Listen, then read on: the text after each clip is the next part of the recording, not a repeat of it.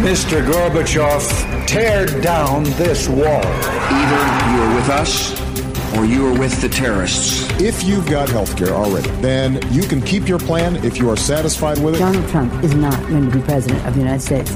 Take it to the bank. Together, we will make America great again. We shall never surrender. Never surrender. It's what you've been waiting for all day. Buck Sexton with America Now. Join the conversation. Call Buck toll-free at 844-900-BUCK. That's 844-900-2825. The future of talk radio. Buck Sexton. Team Buck, welcome to the Freedom Hut. Buck Sexton with you here now. Thank you so much for joining. An honor, a privilege, and a pleasure. I think it'll get easier to say that. Those are tough words to all string together sometimes, but I like it. So we've got a lot to discuss today.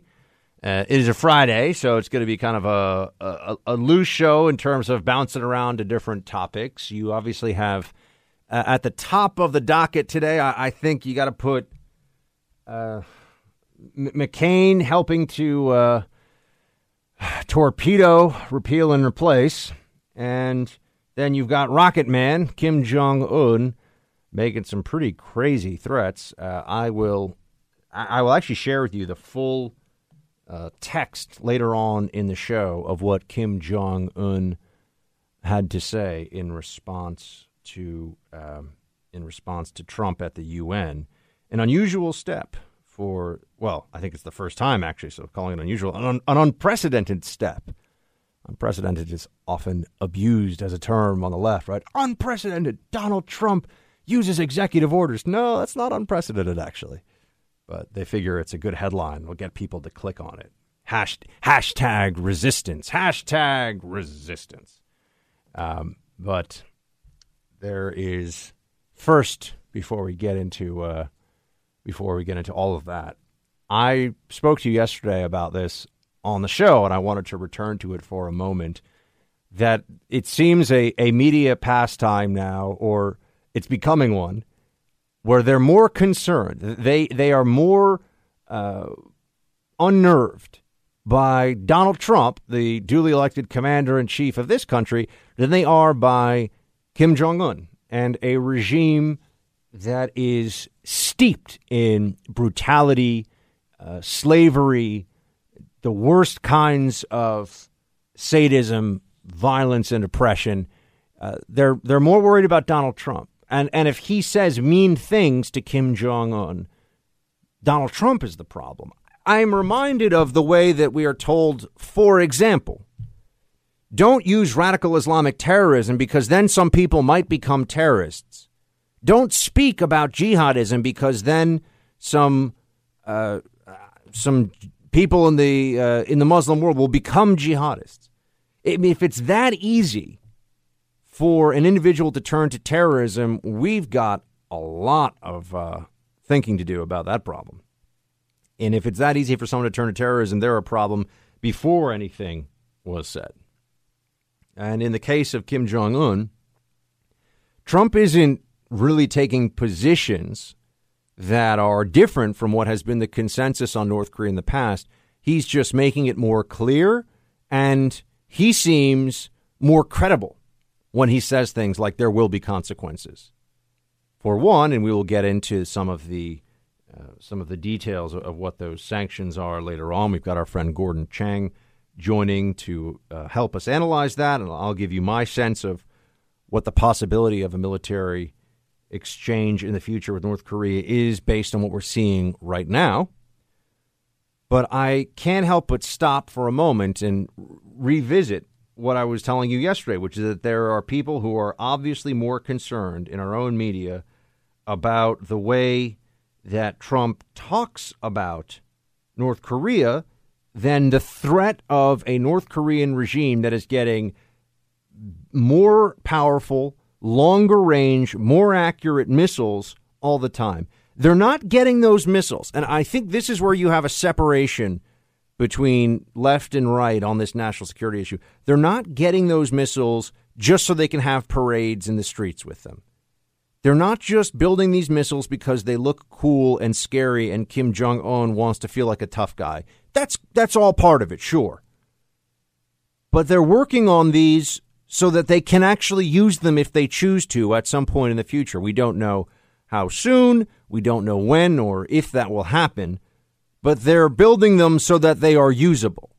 And that's an important distinction from, I think, it's just saber rattling. He's just trying to get concessions out of us with his provocations. And, this language we use, saber rattling, provocation, escalation, miscalculation, these are all useful to a point.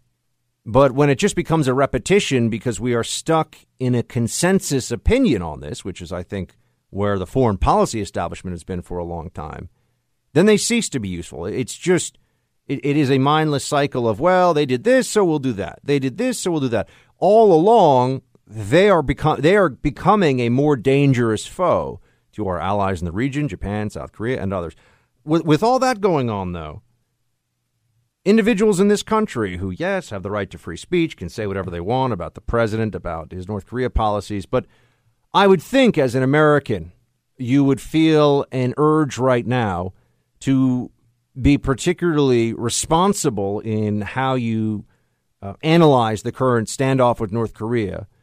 And it wouldn't be the usual petty page 6 gossip columnist, 8th grade girls gossipy nonsense about the president. That you wouldn't have people that are deciding that it's more important to take cheap shots at the administration than to deal with the prospect of a nuclear shot from Kim Jong-un. But if you were to think that, you might be wrong. Here's the Morning Joe show. Okay, Donald. Now we get it. You know what? Okay. You are not a child. You're a 7-year-old man. Caddy. Stop. You are not a child. I think that they could. They're paid millions of dollars. They have this perch, this platform where it's never clear to me that either Miko or Joe is particularly attached to the substance of the conversation. It's always how they look, in many cases, literally while discussing it. But demeaning the president at a moment like this, I think that you can see the degree of Trump derangement syndrome when you have such a serious issue as North Korea, and yet the media focus is on Trump and his tweets. Trump's tweets are not going to start a war. They can just drop that. Trump's tweets are not going to start a war. Trump's not going to do something crazy because of Twitter. That's just not reality. But Kim Jong-un, we should take the threat from his regime very seriously. In fact, here is a defector from North Korea who wants the American people to know just that. He's very dangerous. Very dangerous. Yes. Why? Very dangerous. He is smarter and stronger than you think. He wants to live longer. Yeah. With all the power and all the authority.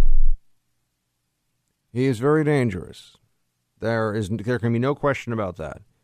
And he has consolidated power in a way that surprises, I think, a lot of folks who pay close attention to North Korea from the beginning. I know we're going to be returning to North Korea the next hour, but I had to just for a moment get into how it is mind-boggling to me that there's a seemingly a moral equivalency from some of these Hollywood and media types who are acting like Kim and Trump. There's an equivalency between the two of them. They're both crazy. No. That's irresponsible. But we'll get into some of that. I also have I might spend some time on the Howard University speech that former FBI Director James Comey tried to give. And I have in mind the Free Speech Week at Berkeley that may or may not happen. And much, much more. At the end of the show, we'll have Team Buck Speaks, or at least at some point during the show, we'll have Team Buck Speaks. And because it is Friday, we have Action Movie Quote Friday. Action. If it bleeds, we can kill it. Movie. Go to the coast. We get together, have a few laughs. Quote free your mind. Fridays. Action Movie Quote Fridays. I got so excited about North Korea and the media's depiction of Trump versus Kim that I didn't lead off today with what I really intended to, which is that it looks like repeal, what is this, part trois? The third time, le troisième, the third effort to repeal and replace Obamacare has been, as I mentioned, hit by John McCain and a few other Republicans in the Senate. It's not over yet, but I think that we're allowed to express some of our frustration. I want to get into this. I want to discuss with you why we should be at least allowed some degree of catharsis in complaining here. It's just unbelievable how the Republicans can't get it together. Republicans in Congress. You know, I've said it before, I'll say it again. What would you say you do here? I would like to know. They show up, they have this bill, we're debating. This is one of the reasons why I didn't spend that much time on health care earlier in the week. Talked to you about it, got into some of the specifics. I'm like, we're talking about a phantom bill. We're talking about a make-believe law here. It's not what it seems. And it does not seem like it will be. Now I'm sounding almost philosophical. All right. 844-900-2825, 844-900-BUCK. We are going to go into a break here. Please do call. Action Movie Quotes, welcome. Anything else you've got in mind for the show? And we are going to have some fun. I am planning on a little close to the Siege of Malta at some point during the show, probably be in the third hour. So get ready for that. And we'll have much more. Stay with me. Going to the States. If you're a Bernie believer, this is your worst nightmare because I take the money and power out of Washington, and I let states decide this, but you do have to guaranteed issue and pre-existing conditions coverage is a mandate under the bill. But the real objection here by the left is that we take money and power out of Washington. Okay. The left is afraid of power going out of Washington, going to the states. Yeah, that's true. But the right can't seem to get anything done. Here we are, once again, looking at the possibility of a slightly better health care plan. It's not even like this would be great. It's not even fair to say that this it's not repeal and replace. This alteration, this taking up the pant cuffs a few inches and taking in the, I don't know, a little tighter around the waist. I don't know tailoring terms. That's what it is for Obamacare. This is not a new set of clothes. It's not a new suit. This is just making alterations to the existing one. And so here we are looking at the Republicans, hoping that they're going to be able to pull something off. And yet, no. Because here we have Senator McCain, once again, deciding that he will be the decider. He will be the Justice Anthony Kennedy, if you will, back in the day on the Supreme Court. The one, or the,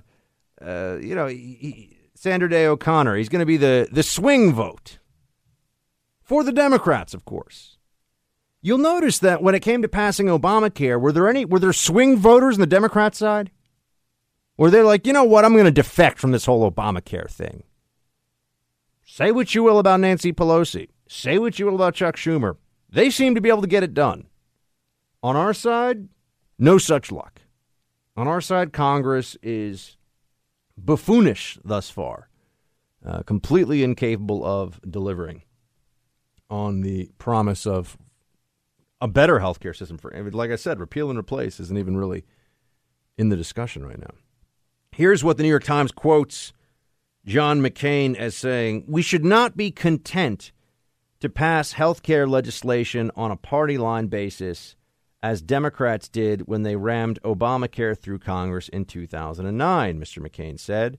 If we do so, our success could be as short-lived as theirs when the political winds shift, as they regularly do. A bill of this magnitude requires a bipartisan approach."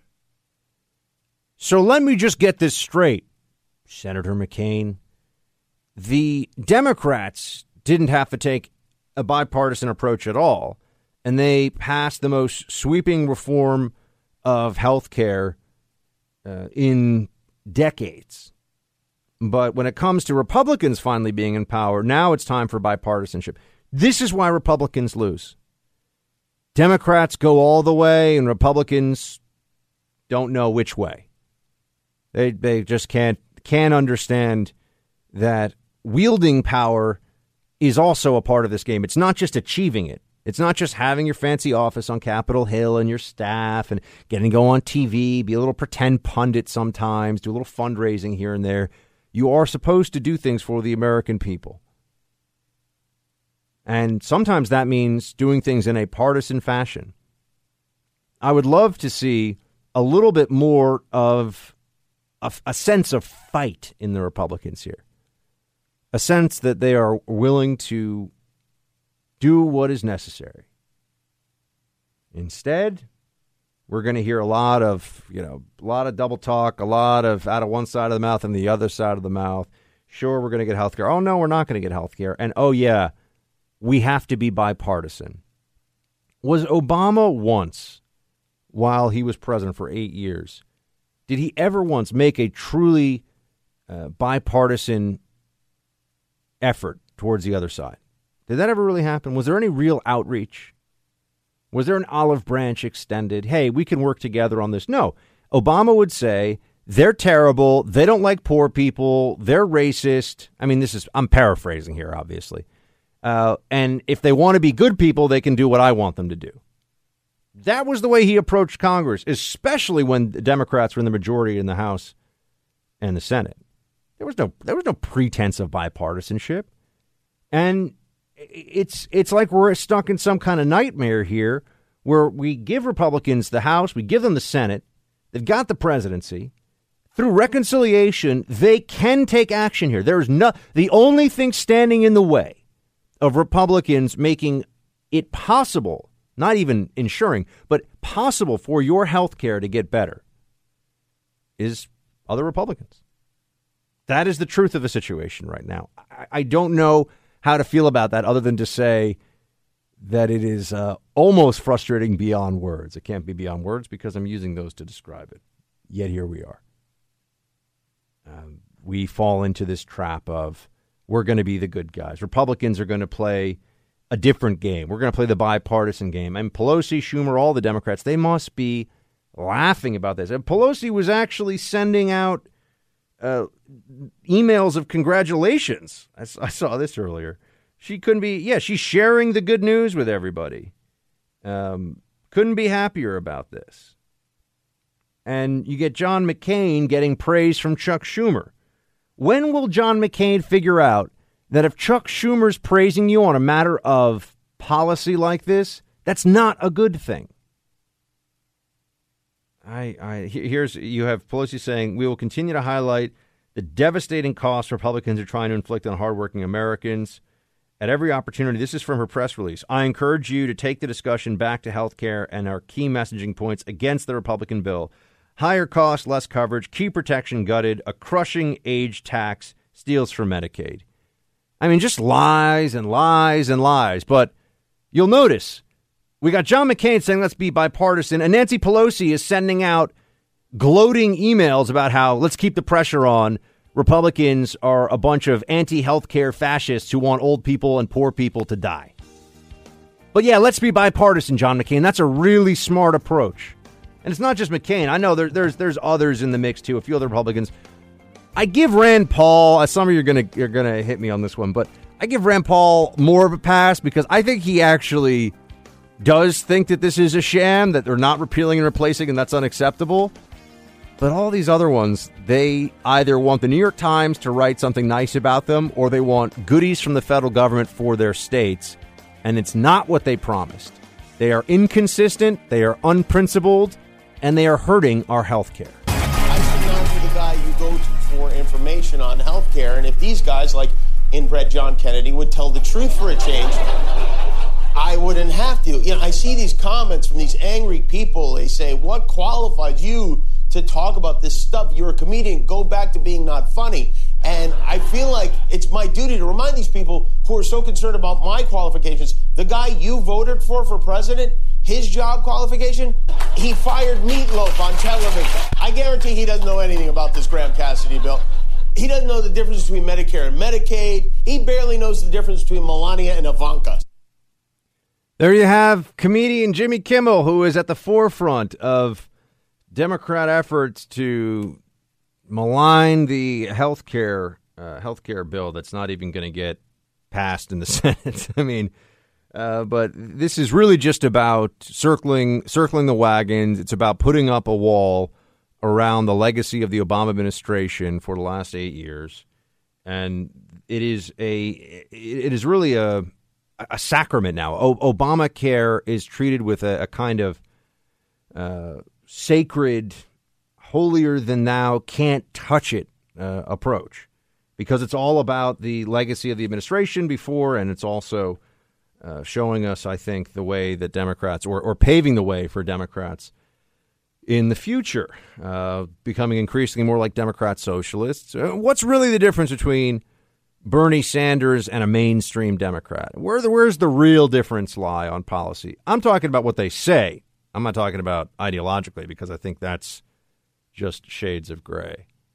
The real difference is Bernie Sanders is open about wanting to have socialized medicine or single payer. He wants single payer. Truly socialized medicine is even a little bit beyond what Bernie Sanders says he wants. But single payer is now getting talked about a lot, and there are polls out that show that the American people, in fact, a majority of them, I saw this in The Hill today, a majority of them like single payer. And now I can actually understand that. I can imagine asking people questions about single payer and the response being, yeah, that sounds good. Because the way that it's set up by the press, it's just the government's just going to pay for it, which is another way of saying other people are going to pay for your health care. You're never going to have to worry about costs again. You're never going to have to worry about visiting or waiting times and long lines and rationing, and none of that's going to happen. It's going to be all taken care of. That's what I believe a lot of the folks who are saying they like single payer think. Now, that's not true at all. I wonder what the polling would show if, instead of just asking the question, what do you think of single payer? Do you like the idea of single payer? They instead said, would you be in favor of single payer if it meant that you lost your current health care plan? Keep in mind that Obamacare only really affected people that were in the individual market, at least affected them very directly. It left most employer-sponsored health insurance, or a lot of employer-sponsored health insurance, largely intact and alone. So it was really a Medicaid expansion and a takeover of the individual market, using massive government subsidies and redistribution of wealth in the exchanges to accomplish some minimal increase in the, quote, insured population, right? So if you have single payer, health insurance companies are probably gone, or at least the health care plans they offer up right now, they're gone. So if you're listening to this and you have a health care plan that you like, which before Obamacare was about 90% of the American people, okay, if you had a health care plan that you basically like, it's gone. That whole, if you like your plan, you can keep it, that wasn't true for people in the individual market. That was a big Obama lie.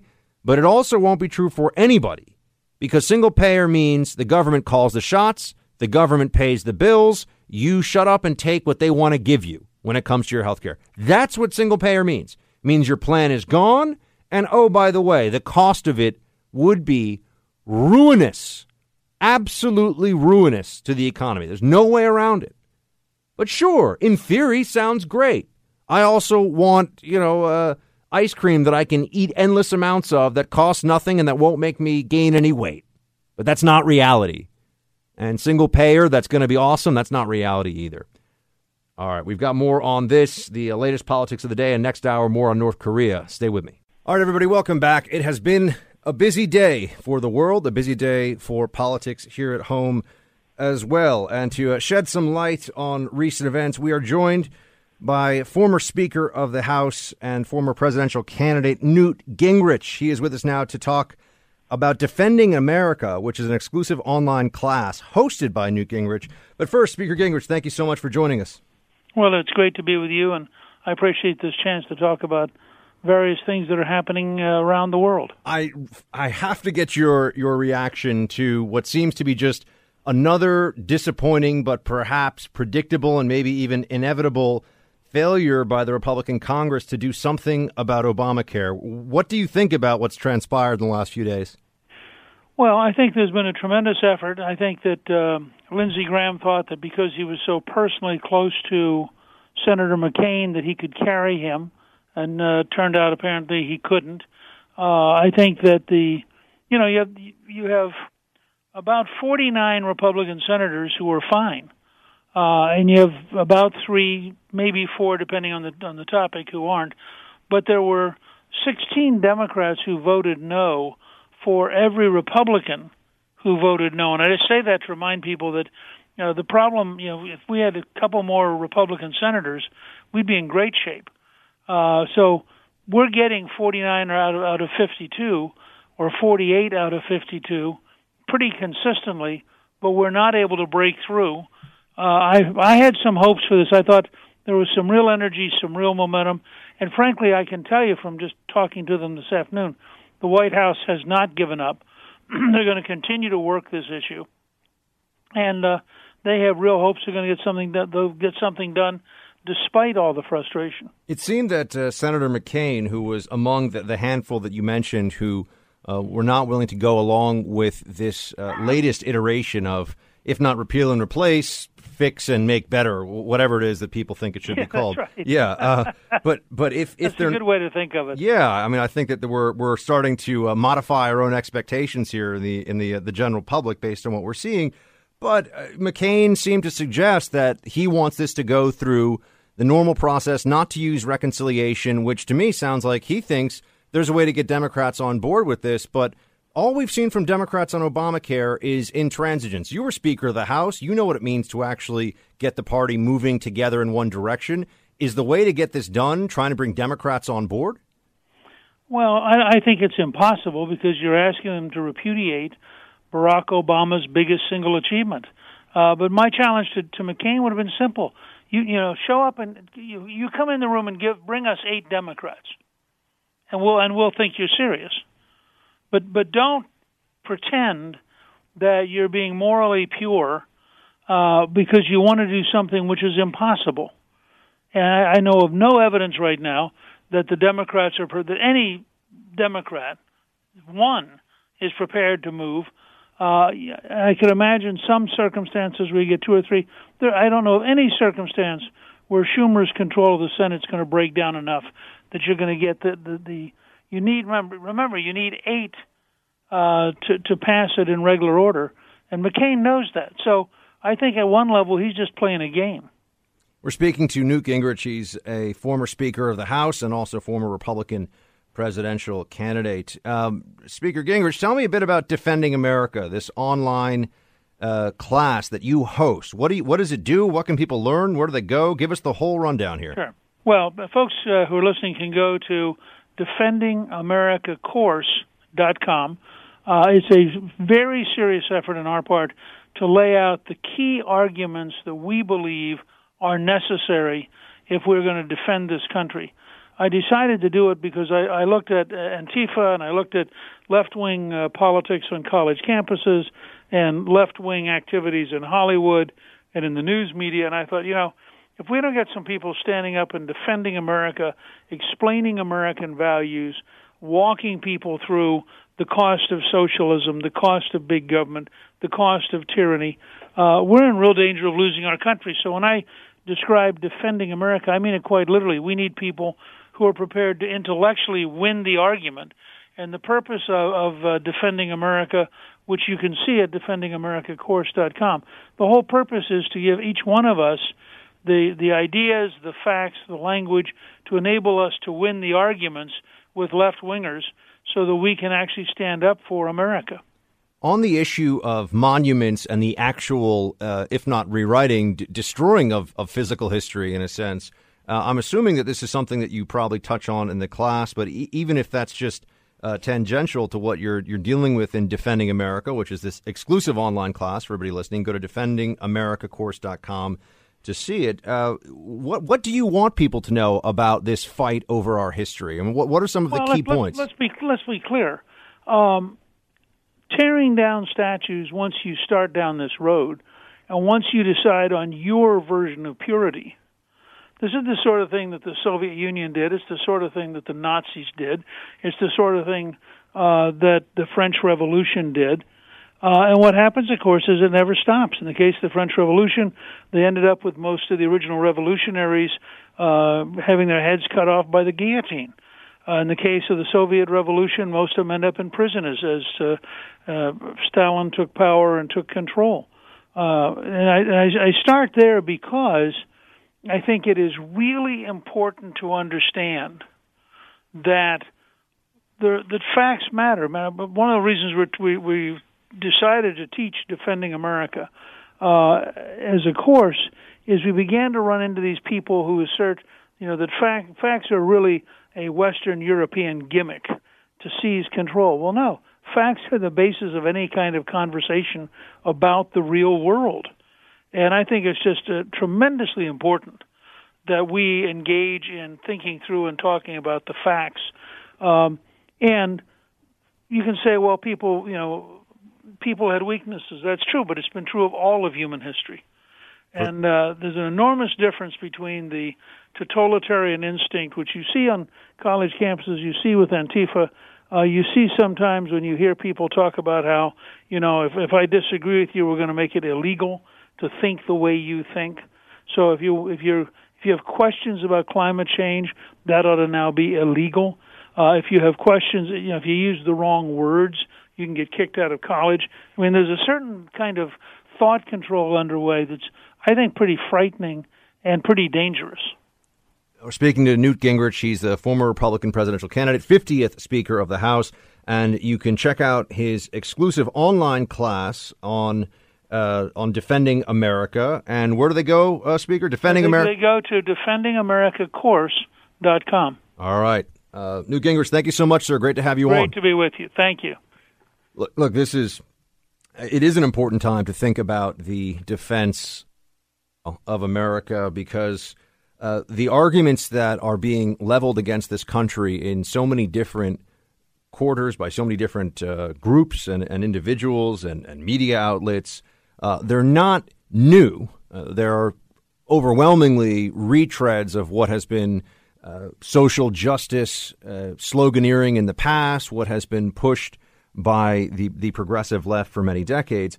What's different now is that, one, they feel like Trump is a moment where they can actually congeal, that they can all come together in a leftist, progressive, counter-Trumpian revolution, if you will. Although I think you would argue more accurately that Trump is himself, that Trump is the counter-revolution to progressivism and 8 years of Obamaism.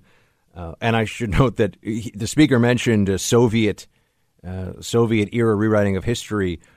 The way that they would shut you down in the Soviet Union and the way that they would mark you for imprisonment and elimination was to call you a counter-revolutionary. So it depends on the revolution we're talking about, but in some contexts, being a counter-revolutionary is to be a hero, is to be heroic. And I think that pushing back against particularly the cultural revolution that's occurring in this country right now and the history and the fights over history that play such a large part in that, there is a sense of urgency now. And you have a media that, on the one hand, feels like it's not quite as important and powerful as it used to be, but also on the other side of things is trying to reassert itself. And there's a desperation.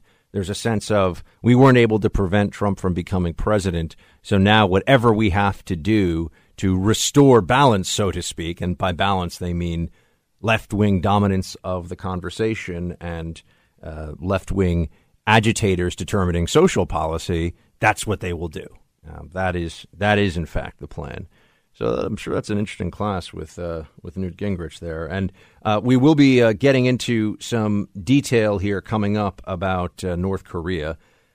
Big day in the international relations, foreign policy community. Anyone who pays attention to what's happening on the Korean Peninsula would have to say that things are in a state of particular uncertainty right now, that there is a growing, I think, recognition.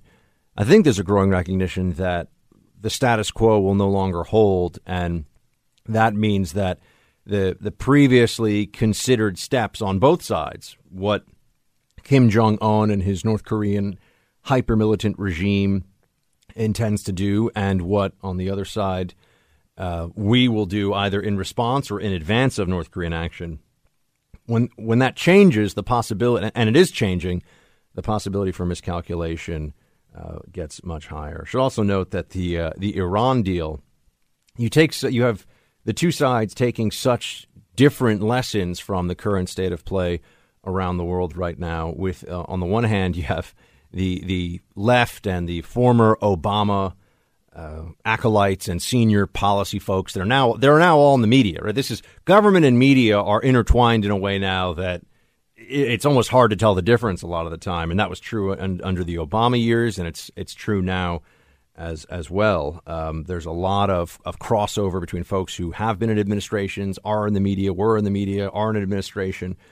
But the story the Democrats are running with on all of this is that they think that the Trump administration changing course on North Korea means that they shouldn't also look long and hard at the Iran deal. And I think that's a complete misreading of what's really going on here. I think that the administration sees North Korea as, in many ways, ideologically, the approach to it is linked to what we're dealing with in Iran. And in fact, there are concerns about the links between those countries and the possibility in the future of missile and even nuclear weapons transfer, non-proliferation concerns.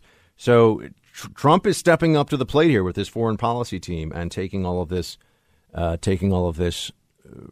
right up front, and I certainly hope they're successful, because there's really there's no margin for error on this stuff. You really have to get it right, and we shall see if the Trump team is able to. I'll talk to you more about North Korea here coming up in just a few minutes. We'll get into a Buck Brief, and we'll be joined by my friend Gordon Chang for more in-depth analysis of all things Korea and China and much more. Stay with me.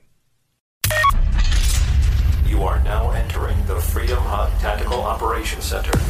All sensitive programs must be kept strictly need to know. Clear. Team Buck is cleared. Roger that. And ready for the Buck Brief.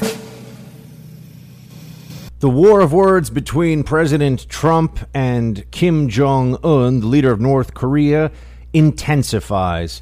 We have an official communique from North Korea's news agency, and I want to read to you exactly, and this is from Kim Jong-un, the first time ever a North Korean leader has addressed a U.S. leader directly in this way. I want to read to you the text of this Kim Jong-un response to President Trump. The speech made by the U.S. president in his maiden address on the UN arena in the prevailing serious circumstances in which the situation on the Korean Peninsula has been rendered tense as never before and is inching closer to a touch-and-go state, is arousing worldwide concern. Shaping the general idea of what he would say, I expected he would make stereotyped, prepared remarks, a little different from what he used to utter in his office on the spur of the moment as he had to speak on the world's biggest official diplomatic stage. But far from making remarks of any persuasive power that can be viewed to be helpful to diffusing tensions, he made unprecedented rude nonsense one has never heard from any of his predecessors. A frightened dog barks louder. I'd like to advise Trump to exercise prudence in selecting words and to be considerate of whom he speaks to when making a speech in front of the world. The mentally deranged behavior of the U.S. president openly expressing on the UN arena the unethical will to totally destroy a sovereign state beyond the boundary of threats of regime change or overturn of social system makes even those with normal thinking faculty think about discretion and composure. His remarks remind me of such words as political layman and political heretic, which were in vogue in reference to Trump during his presidential election campaign. After taking office, Trump has rendered the world restless through threats and blackmail against all countries in the world. He is unfit to hold the prerogative of supreme command of a country, and he is surely a rogue and a gangster, fond of playing with fire rather than a politician. His remarks, which describe the U.S. option through straightforward expression of his will, have convinced me, rather than frightening or stopping me, that the path I chose is correct and that it is the one I have to follow to the last.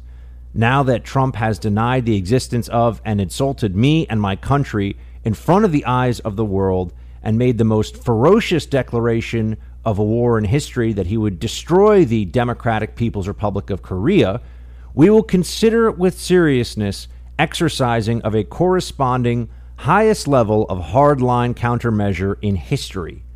Action is the best option in treating the dotard who, hard of hearing, is uttering only what he wants to say. As a man representing the DPRK and on behalf of the dignity and honor of my state and people on my own, I will make the man holding the prerogative of the supreme command in the U.S. pay dearly for his speech calling for totally destroying the DPRK. This is not a rhetorical expression loved by Trump. I am now thinking hard about what response he could have expected when he allowed such eccentric words to trip off his tongue. Whatever Trump might have expected, he will face results beyond his expectation. I will surely and definitely tame the mentally deranged U.S. dotard with fire. That is the North Korean premier's response to President Trump's speech at the United Nations. And I just have to say that this is getting pretty intense. They are also threatening now, North Korea is threatening to detonate a hydrogen bomb, a thermonuclear device over the Pacific. Now, this would mean there could be radiation spreading to who knows where. This would be the first time, if they do this, it would be the first time ever that the North has done this outside of its borders. So it's clearly a major escalation, a major provocation, and it's something that going forward we are going to have to be on the lookout for, because if North Korea does in fact decide that it is going to just go all in and test Trump's hand here, I don't know how we could just sit back and allow them to detonate a hydrogen bomb over the Pacific in the atmosphere. I don't think that we could stand by and allow that. So we're getting very close to what could be provocations that demand some kind of military response. And the moment you begin to open up that Pandora's box, you're in an incredibly precarious place. So this is an issue that, like I said, I'm going to be watching all weekend. We are in uncharted territory here with North Korea. I mean, this is a regime that, as I've been telling you all week, is so vicious, is so immoral, so destructive of its own people. I mean, it operates concentration camps. It is the only place on earth where you still have a modern-day communist gulag that is fully functional, and that we think that we can assess what the response will be from this guy who's my age, basically, who has nuclear weapons, a 1 million-man army, and is worshipped in this hyper-militaristic, xenophobic cult. It is just the most combustible and most dangerous national security challenge in the world right now. And the Trump administration is absolutely playing high-stakes poker. I think that they recognize that pushing China on this now and finally forcing China to really show us where they stand on this is the only option, that kicking the can further down the road, that pushing this issue off into the future is just not something that in good conscience the commander-in-chief could do right now. So this is something that will require really steely nerves on the part of the senior administration diplomats, Rex Tillerson as Secretary of State, Nikki Haley as U.S. Ambassador to the United Nations. I am absolutely feeling like this is in a new phase, a new stage. This is not business as usual. This is not the status quo. And when you have a foreign head of state, even for a place as bizarre as North Korea, when you have a head of state who is saying that he's going to detonate a nuke in the atmosphere and is directly challenging our commander-in-chief, our armed forces, and saying that he will take extreme countermeasures against us, nobody really knows what the future is going to look like here. North Korea is a problem that has been decades in the making, and we're going to figure out, I think, here much sooner than decades in the future what's going to happen. So we're going to bring in Gordon Chang here in just a few minutes. Stay with me for that, and we'll get deeper into North Korea news of the day. All right, welcome back, everybody. Our deep dive into North Korea and the nuclear standoff there continues. We're joined by Gordon Chang. He's the author of The Coming Collapse of China and Nuclear Showdown, North Korea Takes on the World. Gordon, as always, great to have you. Thanks, Buck. Okay, this feels different, Gordon. This feels like an escalation beyond what we've seen in the past. What do you make of it at the 30,000-foot view today? Yeah, there was an escalation this week, and it was not the war of words that we've had between President Trump and Kim Jong-un, each other questioning the mental stability of the other. The escalation is a good one, and that is President Trump imposed sweeping sanctions on those who do business with North Korea. And that includes Chinese banks. So this is obviously has a potential for getting the United States into conflict with China. Trump on Thursday said that the Chinese President Xi Jinping had ordered the Chinese central bank to order Chinese banks not to do business with North Korea. On Friday, the Chinese the foreign ministry spokesman denied Trump's characterization of that, indicating that Chinese banks will still be doing business with North Koreans. So this is a zero-sum confrontation that could get quite ugly. But nonetheless, the United States needs to get Chinese and other institutions out of the money laundering business for North Korea. Gordon, how effective do you think these sanctions can be in terms of changing North Korea policy? I want to get back to the issue of China and some of the problems that this could cause in our relationship with the Chinese. But in terms of getting Kim Jong-un to stop firing off missiles, pushing his nuclear technology, trying to learn more about the most devastating weapons known to man, is it possible that these sanctions will be enough to at least make him calm down a bit with these provocations? Well, these sanctions, if they're vigorously implemented, could disarm North Korea. Because what they could do or would do is shut off the flow of funds into the North. That means no money for ballistic missiles, no money for nuclear weapons, and no money for gift politics, which is Kim Jong-un buying the loyalty of generals, admirals, senior party officials with Mercedes-Benz and other luxury items. So this could completely strangle the regime. Because when you look at these sanctions, they essentially mean anybody who does business with North Korea is not doing business with the United States. We're speaking to Gordon Chang. He is the author of The Coming Collapse of China and Nuclear Showdown, North Korea Takes on the World. Gordon, if in fact the sanctions the Trump administration just decided to impose this week via executive order, there's also the UN sanctions that were recently agreed upon at the Security Council. If they do have the effect of dramatically cutting off cash to the North Korean regime, is there a possibility in your mind of Kim Jong-un lashing out? Or could this force or could this provoke unpredictable behavior and perhaps even a miscalculation on the North Korean regime's part? Anything right now imposing costs on North Korea could trigger such a miscalculation on the part of Kim. But nonetheless, we've got to do this because other approaches that we have tried have failed. It's not to say that this one will work, but this is the one that we haven't tried before, and that's basically the only thing we haven't tried before. So we really need to do coercive things. You know, after decades of misguided policies, Buck, there are no reliable, no-cost solutions. Everything going forward is going to have a cost. We're going to have to start to bear it if we want to protect ourselves from Kim Jong-un and if we want to protect ourselves from his backers as well. Gordon, correct me if I'm wrong, but I believe you've been on this show before, and when I've asked you, when we've been talking about North Korea, what could be done, you have specified exactly these kinds of sanctions.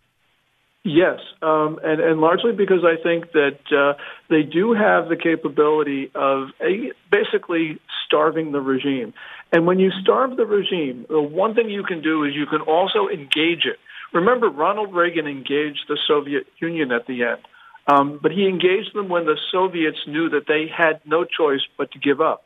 Well, I think that we should engage the Kim regime when they understand that they have no choice but to give up their missiles and their nukes, and we can show them a better path forward. I'm not saying that this is 100% going to be effective, but I think this is the only path that gives us a reliable way out of this. Now, Gordon, what do you think the conversation inside the Central Committee in Beijing and the upper reaches of power in China, what do you think the response is, and what are they saying amongst themselves after these sanctions have been decided upon at the Trump administration this week? 2 words: holy crap. I think that the Chinese are going to be spooked, largely because they realize that these sanctions can not only target North Korea, but they could affect China's economy, rock the financial system, bring down the Communist Party.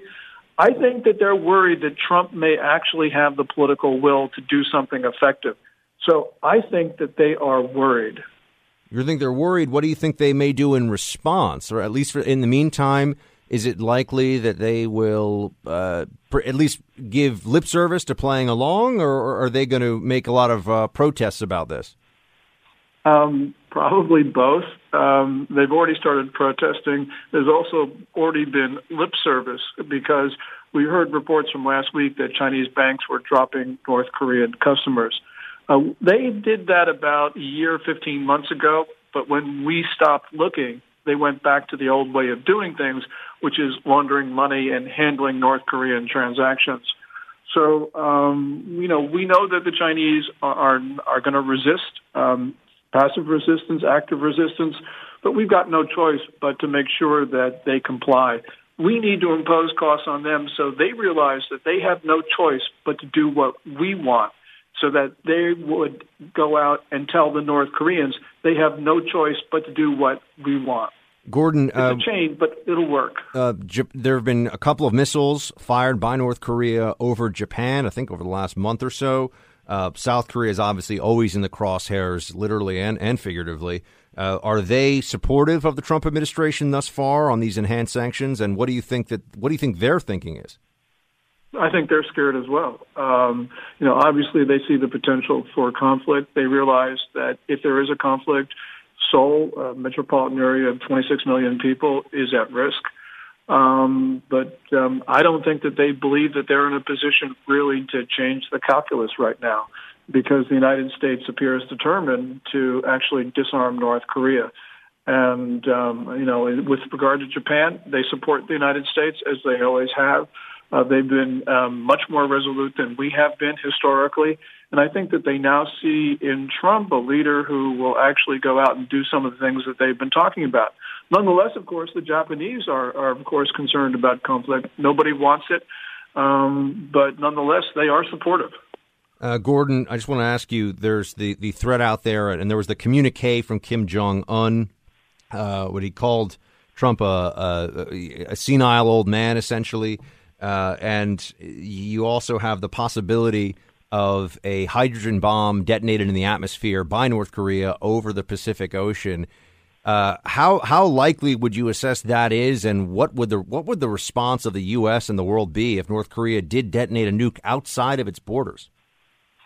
I think that the possibility of a detonation over the Pacific, in other words, an atmospheric test, is actually quite high, much higher than most of us think, largely because it would be Kim Jong-un's way of saying, I have integrated all of my capabilities and now have a usable weapon. I think whether he actually does so or not is how he views President Trump's will. And if he were to go ahead with such a test, I don't know how the United States and others would handle it. But I think that would start to, of course, put the world on edge and probably would start a chain of events that eventually led to conflict of some sort. That's just a guess because it's not really clear how we would react to an atmospheric test. That would be the biggest provocation, though, of all so far from North Korea in the modern era, right? There's nothing else that would really compare. Well, in the modern era, the North Koreans have killed Americans, which in my mind is much more of a provocation. They had the Pueblo, they killed one American in 1968. In 1969, they shot down the U.S. Navy EC-121 in international airspace, 31 dead. They hacked. Right. I meant in my lifetime, Gordon. Apologies. Modern is a broad term, but yes, I mean over the last few years in terms of what they've been doing with missiles. Oh, I'm sorry. I'm a little bit older than you are. Yes, a detonation in the atmosphere would be the most provocative act on the part of the North Koreans, unless you consider the sinking of the Cheonan in 2010, 46 South Korean dead, and the shelling of Yongbin-do also in 2010, 4 dead, as more provocative. It just depends how you view these things. All right. Gordon Chang, author of The Coming Collapse of China and Nuclear Showdown, North Korea Takes on the World. Gordon, always great to have you. Thank you for your time. Thank you so much, Buck.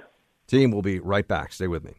So the former FBI director, James Comey, who, depending on the day, is either like liberals' favorite public servant or the worst public servant. I mean, it really, you just never know. When he was useful to them, he was great. And then when it seemed like he was problems for Hillary, he was a hack and a Republican. It just depends on his utility for the left. That's what determines the way the press and the media talk about him. But I think he's shown himself, beyond any doubt, to be a partisan and biased player in all this. And his efforts to combat the Trump administration after he had left office by leaking the contents of private conversations with the president to the press put that beyond doubt. But in case he wasn't sure that he's not going to get warm hugs from everybody, at least on the left, he tried, or he was invited to, and then tried to give a speech at Howard University. And this is what happened. There's a lot of pain and hurt in this country, in this world. And to the graduates, it's going to be there when you graduate from Howard University. Our country is going through one of those periods where we're trying to figure out, so who are we really and what do we stand for?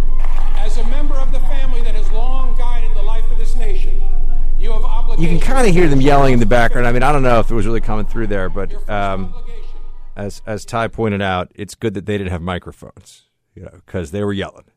But no justice, no peace, I think, was one of the chants. And then also, get out, James Comey, you aren't our homie. That was another chant. Now, look, this is one of these instances of campus activism where I wonder if at some point we're allowed to just say that whether it's Berkeley or Middlebury or Howard or any of these schools, the professors just haven't really done their jobs with some of the students. Look, I mean, you look in that auditorium and a vast majority of the students are sitting there calmly and respectfully and listening to the speaker. But this is happening in enough schools, and this is not just Howard. It's happening everywhere, right? I mean, this is a widespread. It's on campuses all across the country that there is I'm going to talk to you in the next hour about Free Speech Week, which may or may not happen at Berkeley. But there is this mentality that you have to make your politics known all the time. I just find it so tiresome.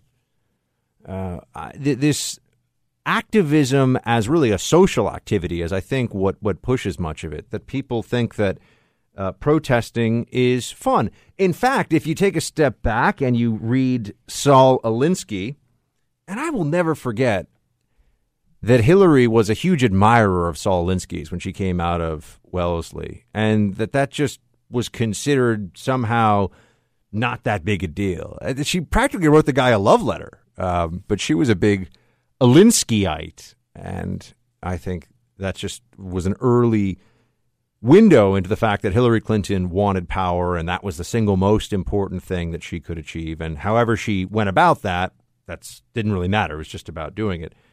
So I think with Alinsky, you have one of his important tenets is that activism should be fun, that people should enjoy it. And he's right. If you want to get people to protest, you have to make it fun. If you want to get people to be activists, it has to seem cool.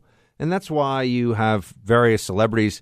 I remember down at Occupy Wall Street, you had celebrities showing up. I think Michael Moore showed up, and I can't even remember. A lot of celebrities showed up down there because it was cool. Protesting is cool on the left.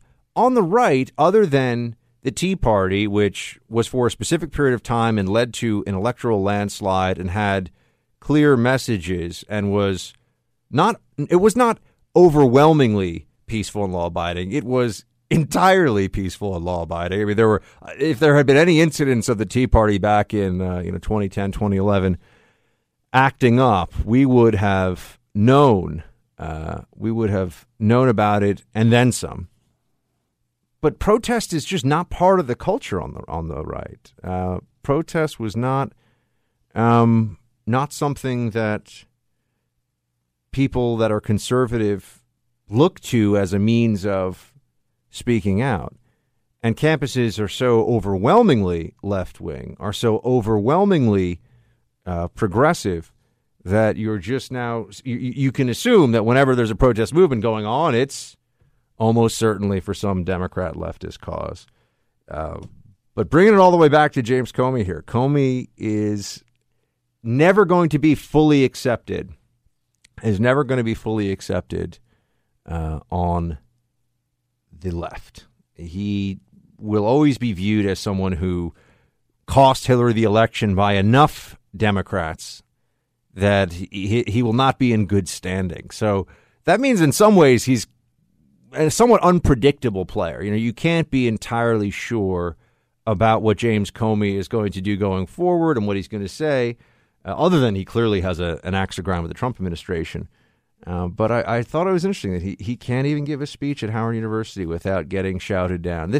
Shouting down speakers, this happens. Look at Amherst, they had people dressing with black armbands and doing all of this so that Justice Scalia would feel like he was being, I don't know, people were shouting down his terrible thoughts. This was a sitting Supreme Court justice when I was in school. There was a protest movement against that. The political science department. I'm a student and I'm a poli-sci major, and my department boycott the speech of a sitting Supreme Court justice. I mean, we were lucky. Our little school of like 1,600 people had anybody who wanted to come speak of that stature. So this is not new, and I understand that, but it does feel like it's worse and it's more pervasive.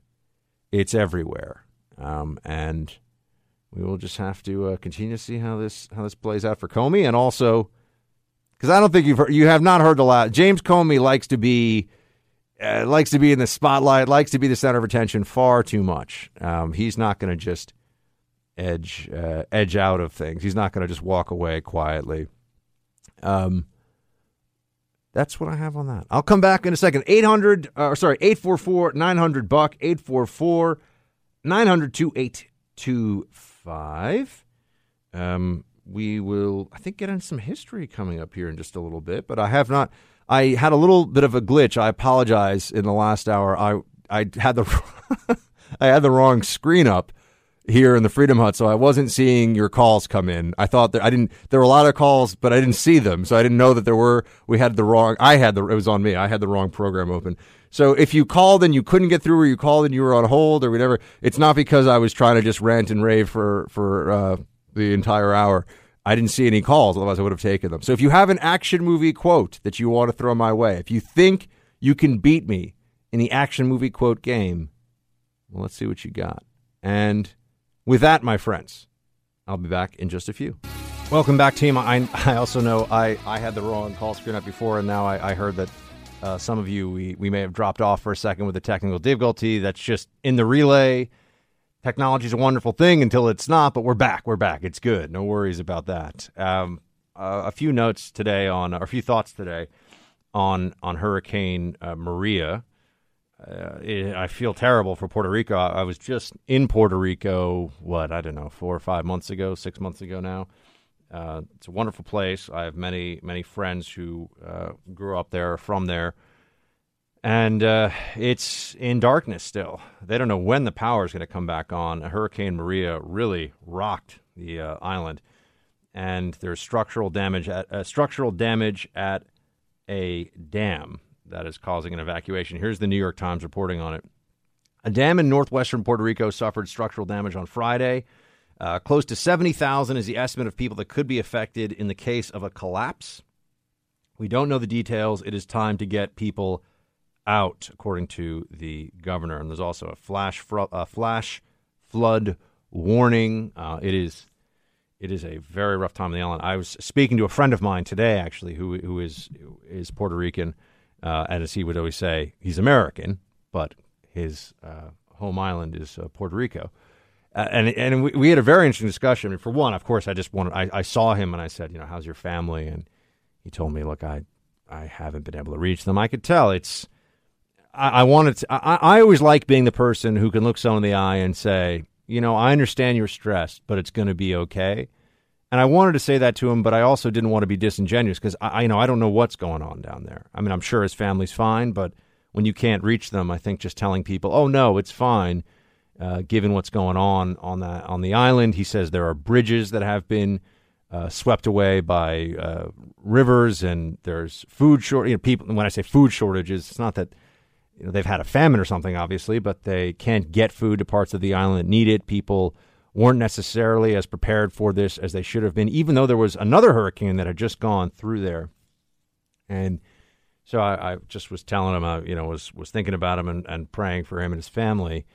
And then we just got into a discussion about some of the politics of Puerto Rico and U.S. territory and the way it's described.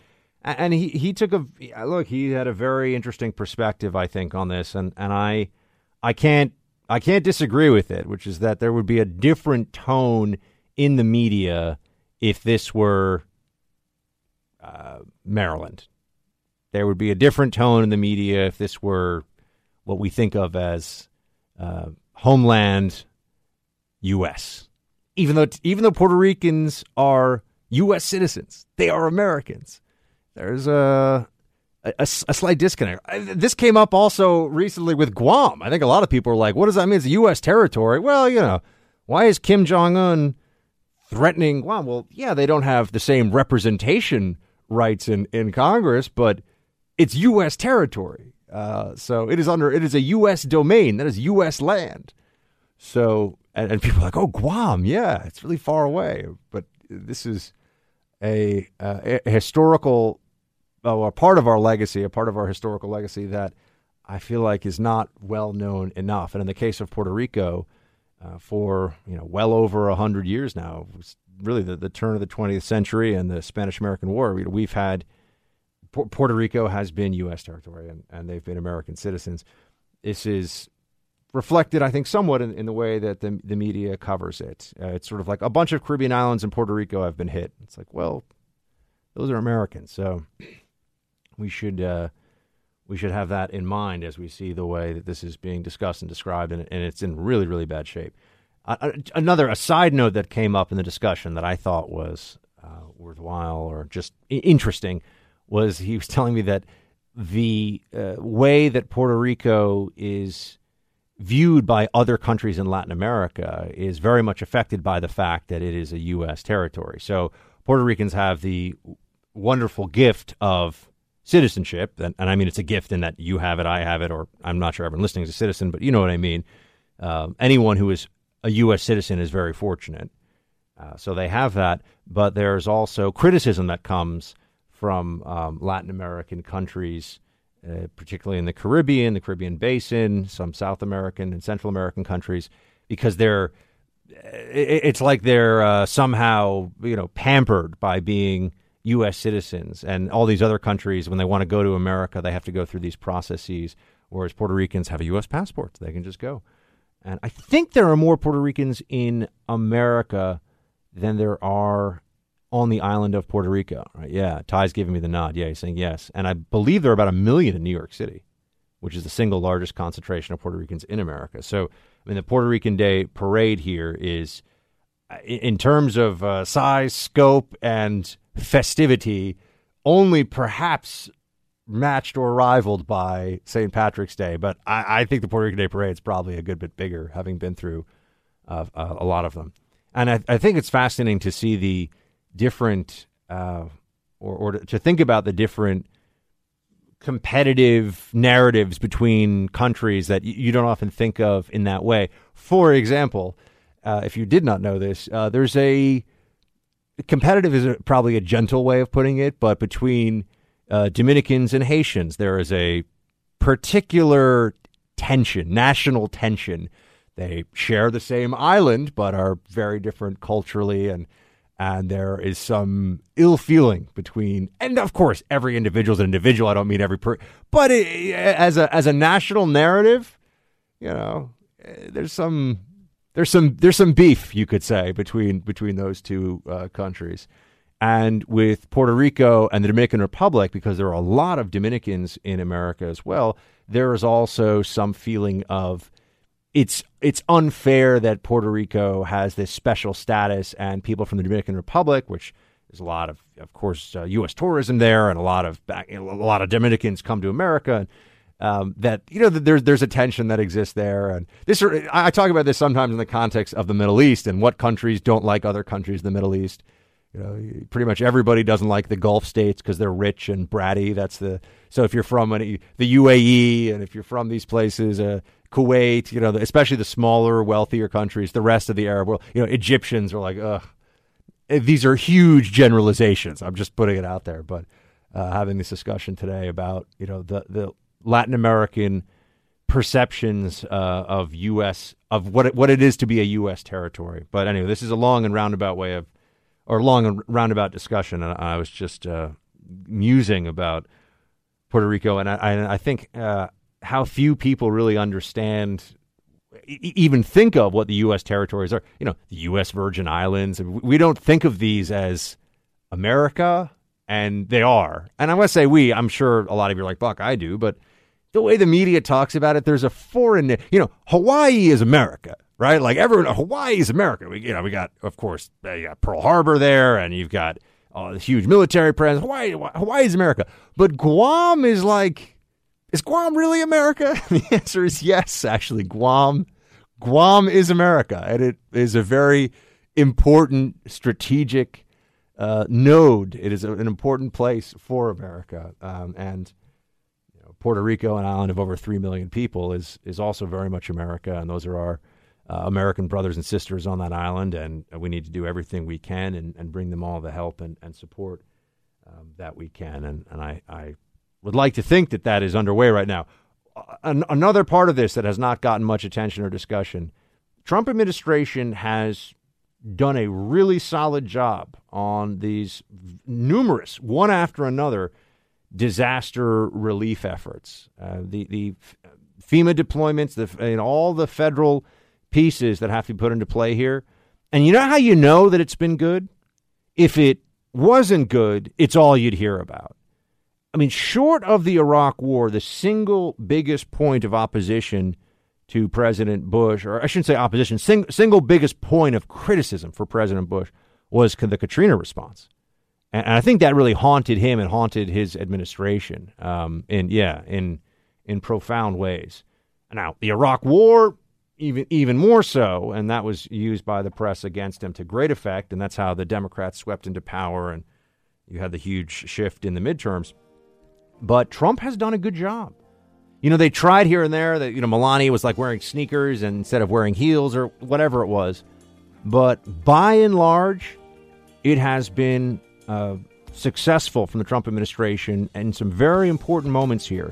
And he won't get credit from the media from it, but that he deserves it, because if he deserved criticism, it is all you would hear from them. It is absolutely the only thing that would be run on the news right now. I think we'll talk some Siege of Malta finale coming up. Stay with me. The Siege of Malta Part 5.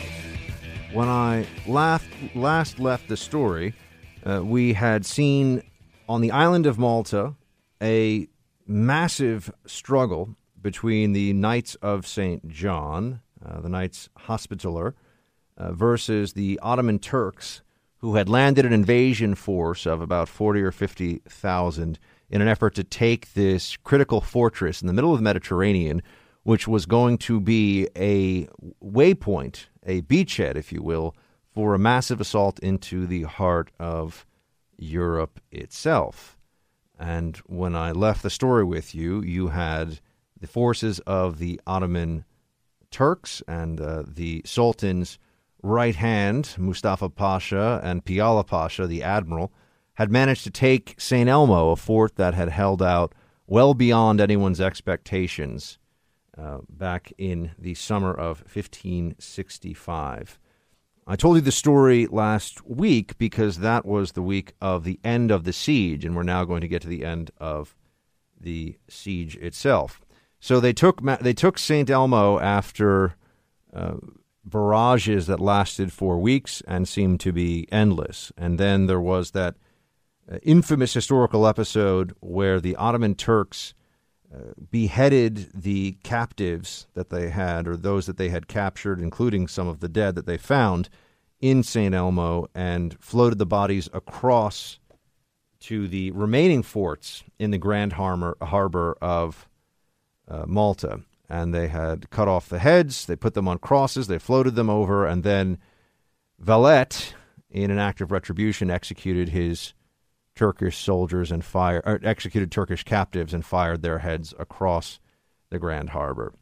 So this entered the final stage, because by taking Fort St. Elmo, now the Grand Harbor, the prize of Malta, was open for invasion, and you had two major fortresses on outcroppings, on peninsulas in the harbor, Singlea and Birgu, and on the Fort St. Angelo on Birgu, and on Singlea you had the Fort of St. Michael's.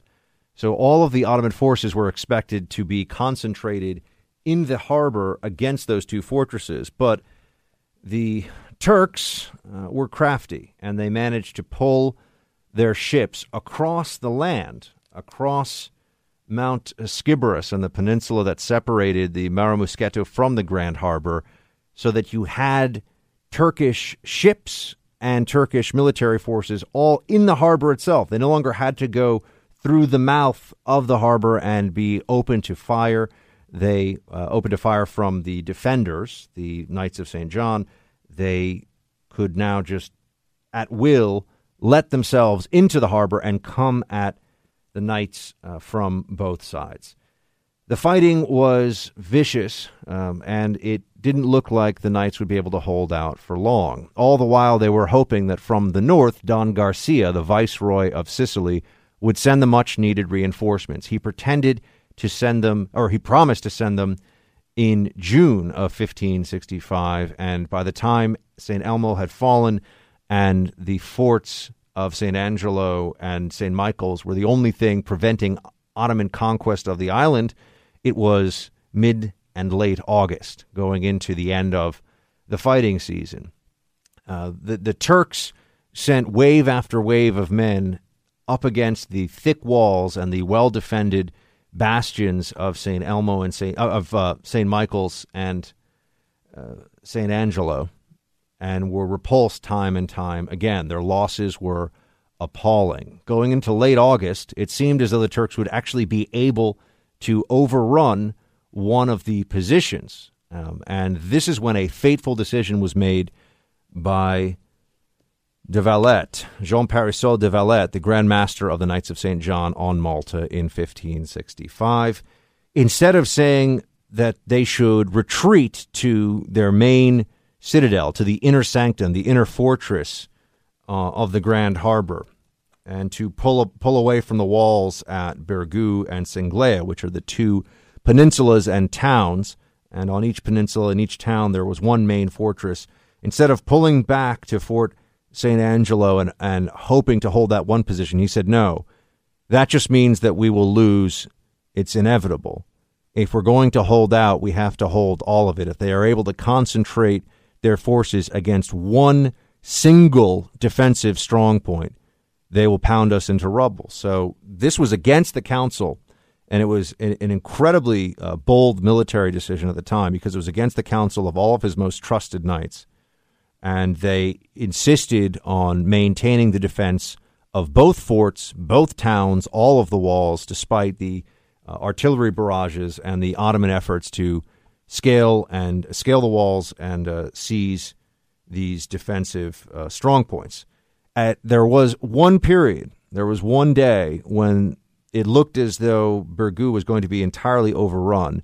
And this is when the capital of Malta, Medina, came into play. This is when it became a decisive mistake for the Ottomans. They left Medina alone. Medina was the capital city of Malta, and there was a small cavalry contingent that was allowed to roam free. The Turks figured that it was away from the main battle, it wouldn't be enough of an issue, and that they could just defend their rear guard as they needed to. But as it turned out, at a critical moment when the Knights of St. John were about to be overrun, and Malta would have been taken by the Turks, and then after that Sicily, and after that Italy and the European mainland, at least would have been the next targets for the Sultan's conquest. But the cavalry charge from Medina into the rear of the Turkish camp managed to turn the tide of battle. The Turks would have probably stayed and finished off Birgu, but they thought that small cavalry contingent that they had left from Medina was in fact the much anticipated reinforcements from Sicily when it was really just the equivalent of a few patrols on horseback. But at the moment when it was impossible for the Knights of St. John to continue to hold the line and to defend the walls of the fortresses of Malta on the Grand Harbor against the Turkish invasion, it was a small contingent of Maltese cavalry that brought the Turks out of their forward fighting positions, brought them back into their camp to deal with what they thought was an invasion force in the rear of where they had set up their main positions. So the Knights of St. John were able to hold. And then finally, starting in the first week of September, after all of the delay, you had the arrival, the setting sail, and then the transfer of reinforcements from Don Garcia in Sicily. He had brought together a force that was not quite large enough necessarily to completely frighten away the Turkish military, what was left of it, military, its army and the armada, its naval forces arrayed with it. But they had lost much of their fighting spirit. The Janissaries, the new soldiers, the crack troops of the Ottoman Empire had sustained massive losses. Dysentery was widespread in the camp, and they were either going to have to stay through the winter on the island of Malta, which had already been harvested, and there was very little left. The wells had been poisoned. They could either stay or go.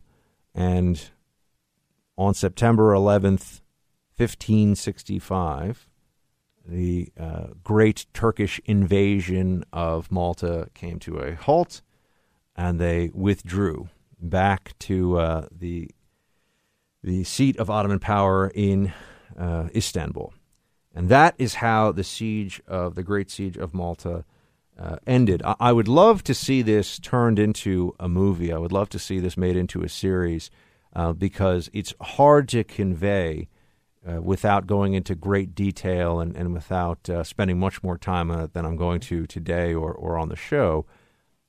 The ferocity of the person-to-person combat here, it's hard to make it seem real, I think, without the visualizations of it.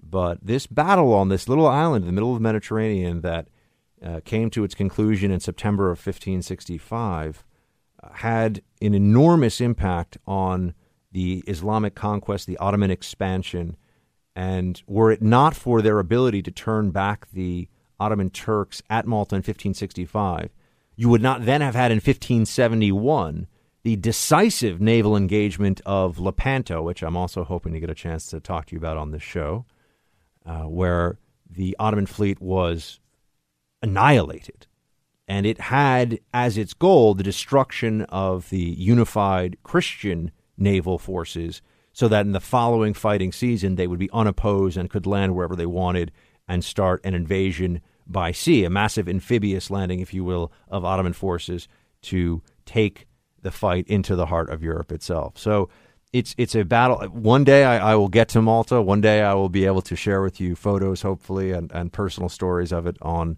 Facebook and on this show. But in the meantime, it is one of the most interesting, for me at least, one of the most interesting moments in the cross versus crescent struggle. And I highly recommend The Great Siege by Ernle Bradford. Very readable, very excellent account of this battle. And that is the end of the Siege of Malta. And now we will talk about some other things. I'll be right back.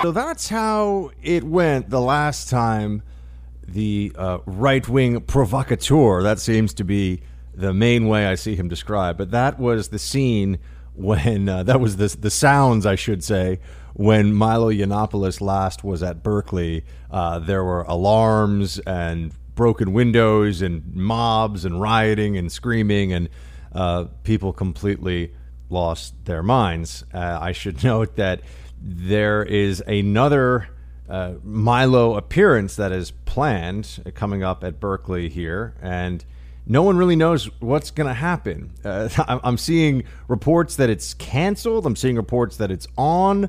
I'm seeing reports that the speakers that are listed as speaking aren't even showing up. I don't know if this is a publicity stunt. I don't know what's going on here, but I do know that this is getting a fair bit of attention. Here's what the LA Times is reporting on this right now.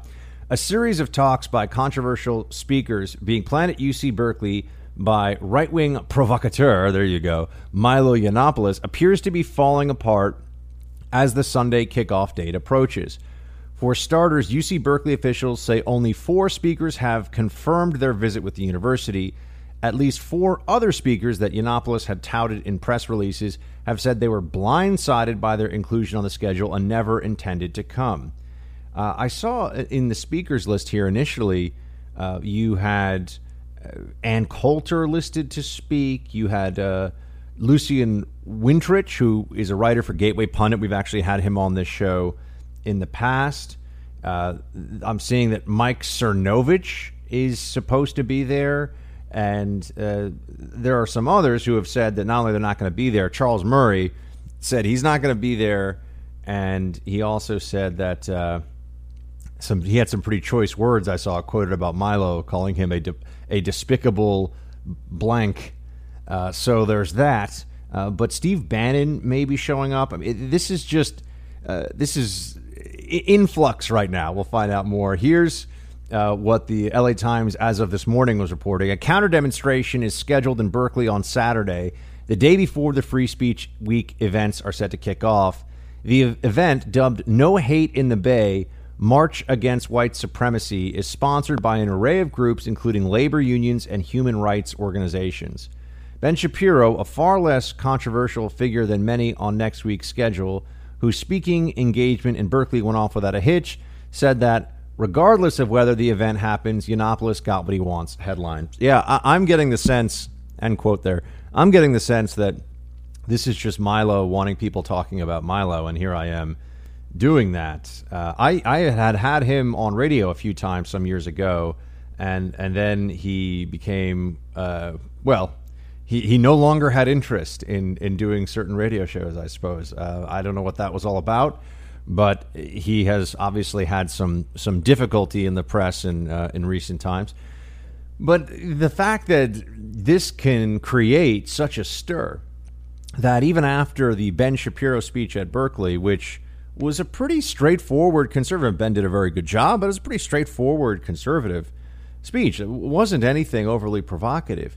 But that you can do this, that you can just put out there the hint of a conservative speaker in the area of Berkeley or in Berkeley campus, on Berkeley campus itself, and that gets this reaction is just astonishing. I mean, that they keep doing this.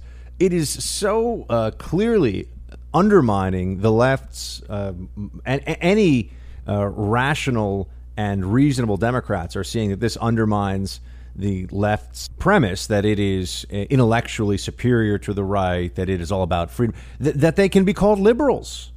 I mean, this goes to one of my key points that I've been making on radio from the earliest days of being on radio, and that is that you absolutely cannot call yourself a liberal if you are opposing free speech based on content that you don't like. That's why liberal for the left in this country is a misnomer, and I think it's intentional. I think that they do it because it is making up for their lack of actual liberalism. They've always been about statism and having government authority dictate what others can and cannot do in their lives, take more of your private property. And there are no individual rights. There are only there's only the balancing of collective needs and collective social justice, and that's the primary mission of the state. So I just think it's fascinating that this keeps playing out. I wish that I was controversial enough that if I showed up at Berkeley, people would freak out, or maybe I would love to get this chance to be the hated conservative on a college campus, because there's nothing that I say that is not completely and utterly defensible. And in fact, I think that most of the arguments that I make, I would love to see the opposition try to defeat it. But when I think about this, I realize that they don't want to debate. They want to shout down. They don't want to have conservatives come to campus and then annihilate their premises. They want to just use the threat of force and mayhem and destruction of property to prevent people from saying stuff they don't like. Snowflakeism is a real disease in this country. You have an entire generation or two. Keep in mind that a lot of Antifa, they're not young. I mean, in the sense that they're not college kids who don't know any better. Antifa, and whatever we want to call it, Antifa is actually full of people who are supposed to be productive citizens who have jobs and perhaps even families that are adults. The ones who have been arrested in the Bay Area, a lot of them in their 30s, they're my age. I mean, I'm worried about throwing my back out when I pick up bottled water for Miss Molly on the way home. These people are dressing all in black with masks and tactical gear, squaring off against police and getting tear gassed so that they can stop Milo from coming to speak or trying to stop Ben Shapiro. This is, I keep coming back to the word delusional. These people are delusional. They are detached from reality. They think that they're fighting a struggle that's not even there, and the media is sympathetic towards them. That there's not more open mockery of Antifa, of the anti-campus speech movement and Antifa and all of this tells us so much about the state of American pop culture right now. I mean, there should be SNL sketches with a bunch of guys like, oh, do you see what's going on there with the speech on campus? I'm going to wear all black because I'm part of Antifa. I'm like a super anti-speech ninja. I'm going to stop them from speaking. I mean, you could make fun of this stuff all day, but instead you have the left largely sympathetic to it. I mean, it's just pathetic. It really is. We'll see if this right-wing free speech week, rather, actually ends up happening. And we'll be back with much more. Stay with me.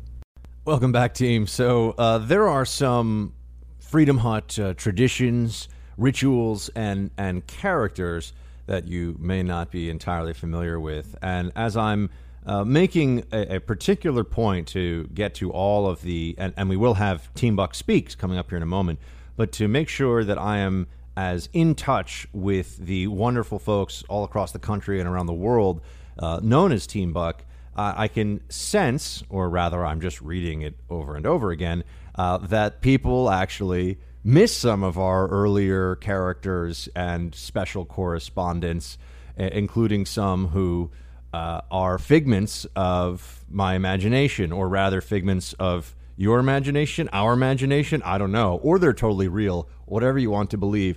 So back in the days of the Blaze, I started with a little furry bear, and we named him Commie Bear.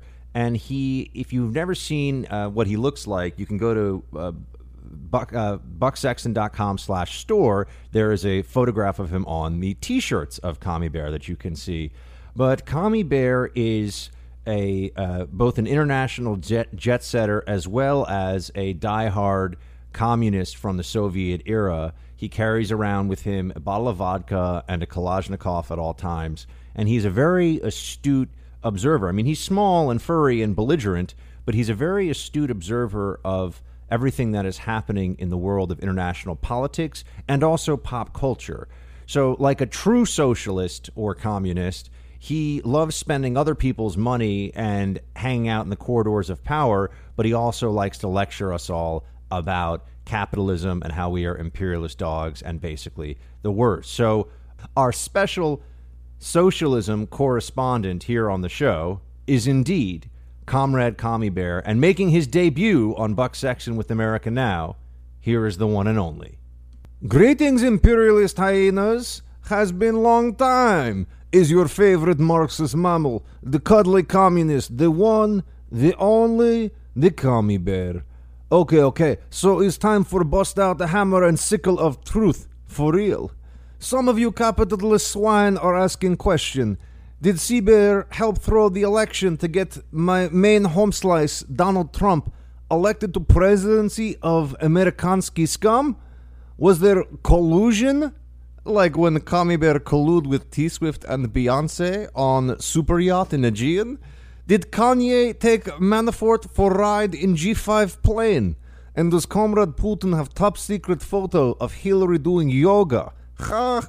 These are answers that only Commie Bear can give you in due time.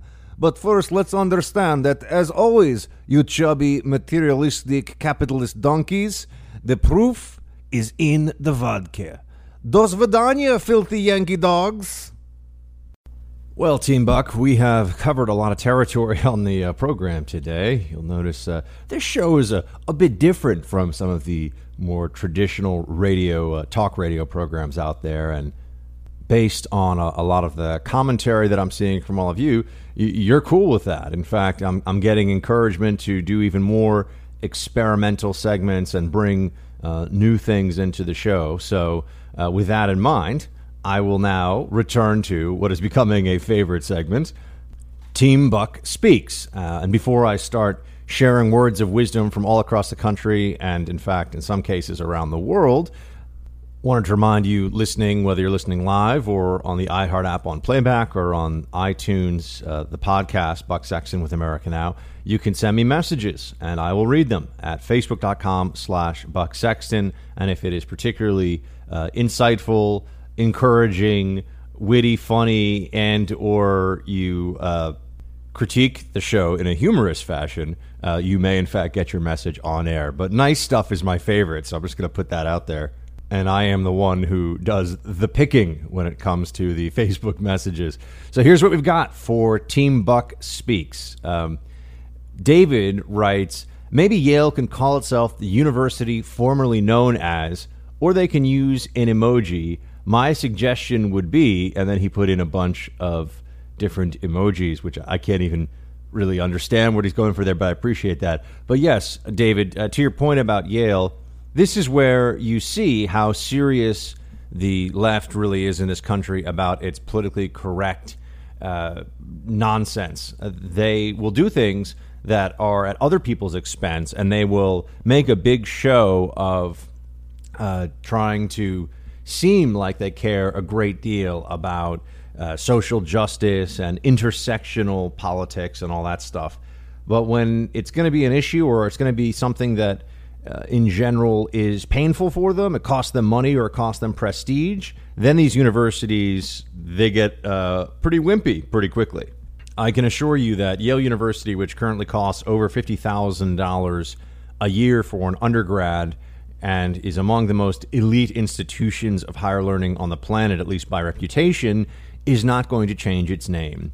People pay all that money and struggle so hard to get into that place, not because the education, and this is very important for everyone listening to know, to hear, and to believe, because I assure you, I know that it is true. It's not that you're going to get a better education in an undergraduate program at Yale than at whatever state school you are in or whatever college you choose to go to. It's that you have Yale on your resume. You can walk around with a Yale sweatshirt on and say, I'm a Yale man. Well, hello, I'm from Yale. And that has some currency in social settings as well as professional settings. That's what it's all. That's 75 to 80% of the benefit of going to these places. So they will not change the name. All right, Caroline writes, Team Buck Speaks. Very good segment. Thank you, Caroline. Also, please keep the history deep dives coming. About the overrated artists, I completely agree with Billy Joel and Springsteen. Now, with regard to Bob Dylan, you see the value in his songwriting and poetry when other artists perform his work. I am a diehard Jimi Hendrix fan, and Hendrix was a diehard Bob Dylan fan. He always had a book of Dylan's lyrics wherever he went. In fact, the famous All Along the Watchtower was written by Bob Dylan and covered by Hendrix. That being said, I never sit and listen to Bob Dylan performing his own songs, and neither should anyone else really. Shields high, not harmonicas. Very interesting musical analysis from Caroline there. Caroline, thank you so much for sharing that. I do think that Jimi Hendrix is pretty fantastic, and I would agree with you at least that there is room for discussion about Bob Dylan's merit as a lyricist above his ability as an actual musical performer. Jason, a lot of people writing in about the music comments from earlier this week. Jason writes, with regard to Bruce Springsteen, Born in the USA is a song about how terrible the USA is. Ironic that people think it's patriotic. Check out the lyrics to vindicate your opinion. Also, yeah, he totally stinks. That's what Jason says here.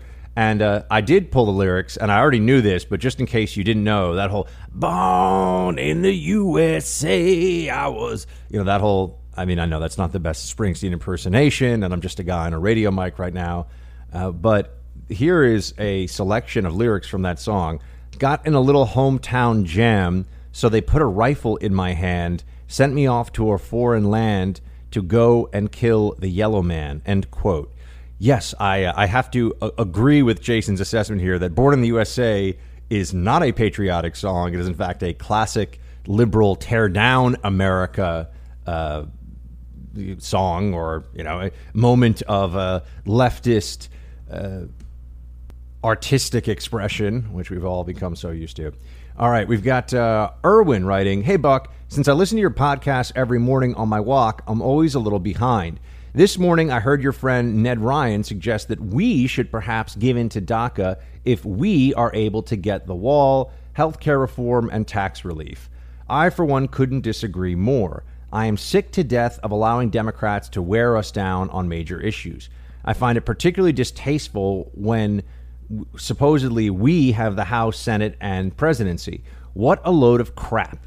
I say we fight to the bitter end, but I know that that will never happen because of the absolute slime that we have as our so-called, quote, representatives. Best wishes to you and yours. Love your show, from Erwin. Erwin, man, thank you so much for the note. Appreciate it. And in terms of Republicans being slimy and not being willing to fight, you picked quite a week at least to write in to Team Buck Speaks here, because with the apparent failure of yet another repeal and replace attempt, I just keep asking the questions to the GOP. What would you say you do here? I think it's a very valid, very fair question to ask. And those of you who haven't seen Office Space, consider that your movie watching homework for the weekend. Great, great comedy. And I think it's probably available on Netflix at this point. All right, Brett writes in with the following. Buck, you're doing a great job. I love the history deep dives, your in-depth analysis on topics of the day, which I almost 100% agree with, and your historical perspectives on topics like Afghanistan, North Korea, and the roots of radical extremists. I'm sure you've gotten a lot of requests on historical deep dives by now, but what would you think about doing a Christmas special on the World War I truce between the Allies and the Germans on Christmas Day? I think it'd be very interesting to do a special like that. I did some years ago at the Blaze do a TV special, and I think I also did something on radio, but I definitely did a TV special guest hosting for Glenn Beck on the Blaze TV on the Battle of the Bulge. And in fact, I had some veterans from the Battle of the Bulge on the show, and they told me what that was like. It was really powerful to get a chance to speak to those veterans and hear what that was like. And it was a tremendously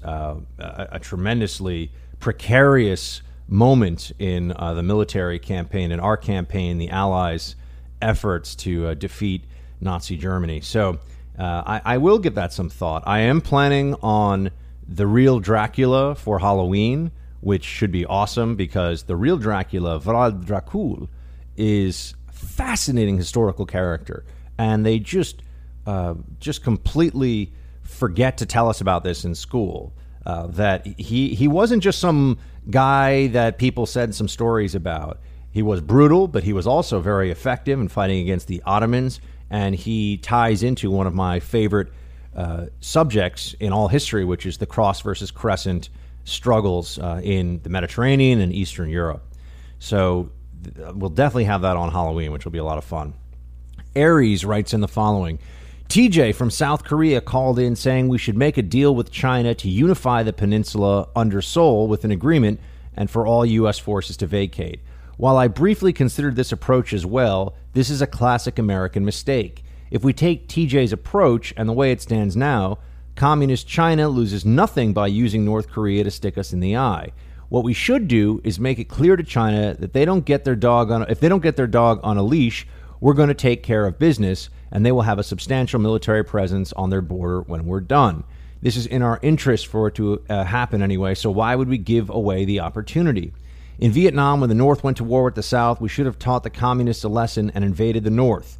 In the Korean War, we should not only have done the same thing, but when China got involved, we should have taken Manchuria. It's obvious that our enemies, whether communist or jihadi, don't mind sacrificing millions of their own citizens in order to make political gains. So we need to make them pay a major price, a price that they care about to truly deter their aggression. It seems the only thing they really care about is real estate. That's from Aries, and I'll let that analysis stand on its own. TJ had a very interesting perspective from South Korea. It's pretty awesome to be a radio host in New York City, be talking about what's going on in Korea, and have somebody listening live to the show call in from the Korean Peninsula. We didn't prepare that in advance. That wasn't set up. We just have listeners. If you have access to the internet, you can listen to this show, which is probably a great time to tell you all that if you ever aren't in radio range, you can listen on the iHeart app, and the podcast is always there for you. It's free. You can download it off iTunes, so please do. Neil writes the following: hey, Buck, love your radio program. I listen every day. I'm a veteran, live in Charleston, South Carolina, and have the answer to your dilemma. I have a barbecue sauce that is the best you will ever have. I've been trying to save the cash slowly, and eventually it will be in stores, but it is what you're looking for to start experimenting with barbecue. It'll work great in your slow cooker. If you'd like, I'll send you a jug for you and Miss Molly to try. He also writes, long live Team Buck, Steve, and long live Team Buck, Neil. And Neil, thank you so much. That's very, very kind of you. I appreciate that. I'm sure your barbecue sauce is phenomenal. And if you ever do get it in stores, call in. And you can sneak in a little, hey, I'm the guy who has the new barbecue sauce on the show. Okay, well, you could sneak that in sometime, I'm sure, in the conversation. Steve writes, keep up the history lessons. Steve, I appreciate that. The response to the Malta history segments has been overwhelming and overwhelmingly positive. It's not normal or usual for a radio host doing a live show to go into history deep dives like that, so it's considered a little risky in the business. But the fact that there's been such a response to it, at least until I hear otherwise from all of you, I'm going to keep it up, and I'm going to improve them and do a whole bunch of things with them going forward. So thank you for that. Kenneth writes in, just heard yesterday's podcast. I'd love to taste your scrambled eggs, but I just don't see barbecue without fire. If you find a way to do it, I'd love to hear, but friends and myself have been attempting barbecue without fire for years, and it's truly a life's work to do it even moderately well and repeatable. Fans since the blaze, keep up the good work, shields high. Well, first of all, thank you so much, Kenneth, for supporting what I do, supporting the show, and for your thoughts on my scrambled eggs. As I've said before, the real secret is just to make sure that you take the eggs in the pan off the flame, and you keep doing that instead of just trying to time it out, because if you leave them on a flame that's anything from medium low heat above, it's so easy to overcook them. And once the eggs are overcooked, then you're overcooked. You're donezo. So you want to take them off the flame, mix in things, put them back on the flame. That's a huge tip that I find is incredibly useful for making the best imaginable scrambled eggs. Molly's got me throwing hot sauce on my eggs these days often. I gotta say, I kind of love that. It's really delicious. So that's and also butter. You got to use butter, everybody. People with this Pam spray stuff, it's just not going to be as good. I mean, it's fine, but it's just not going to be as good. I've also made some converts recently to thick cut bacon, and I'm very pleased that there's been some willingness among friends and family to listen to me. Forget about that thin cellophane-looking, clear, see-through bacon you get in a grocery store. If you can, find a butcher that will actually slice the bacon for you while you're sitting there and get it thick. And if you can't get that, at least find the thickest cuts of bacon you can in the store. Bacon should be very clearly pork in its flavor. It should not just be a salty, fatty thing. I keep it real when it comes to the bacon. So, like I said before, if you want to send me a message, you might get it on Team Buck Speaks here on the show. Facebook.com/Buck Sexton. And please do follow me there. I post throughout the day, and it's a great way for all of us in the Freedom Hut to keep in touch. So with that, I will ask you to, as I always do, tell a friend or two about the show if you get the chance. That's the way that we continue to grow, and you have been doing that. Many of you have been doing it, and it's so helpful, and I greatly appreciate it. We've got an interesting week coming up, I'm sure, between the healthcare debacle with Republicans, the nuclear standoff on the Korean Peninsula, and much more. So excited to be joining you for all of that. Until we have that chance, though, I want you to have a fantastic weekend. Watch a good movie, eat some barbecue if you can, and until then, shields high.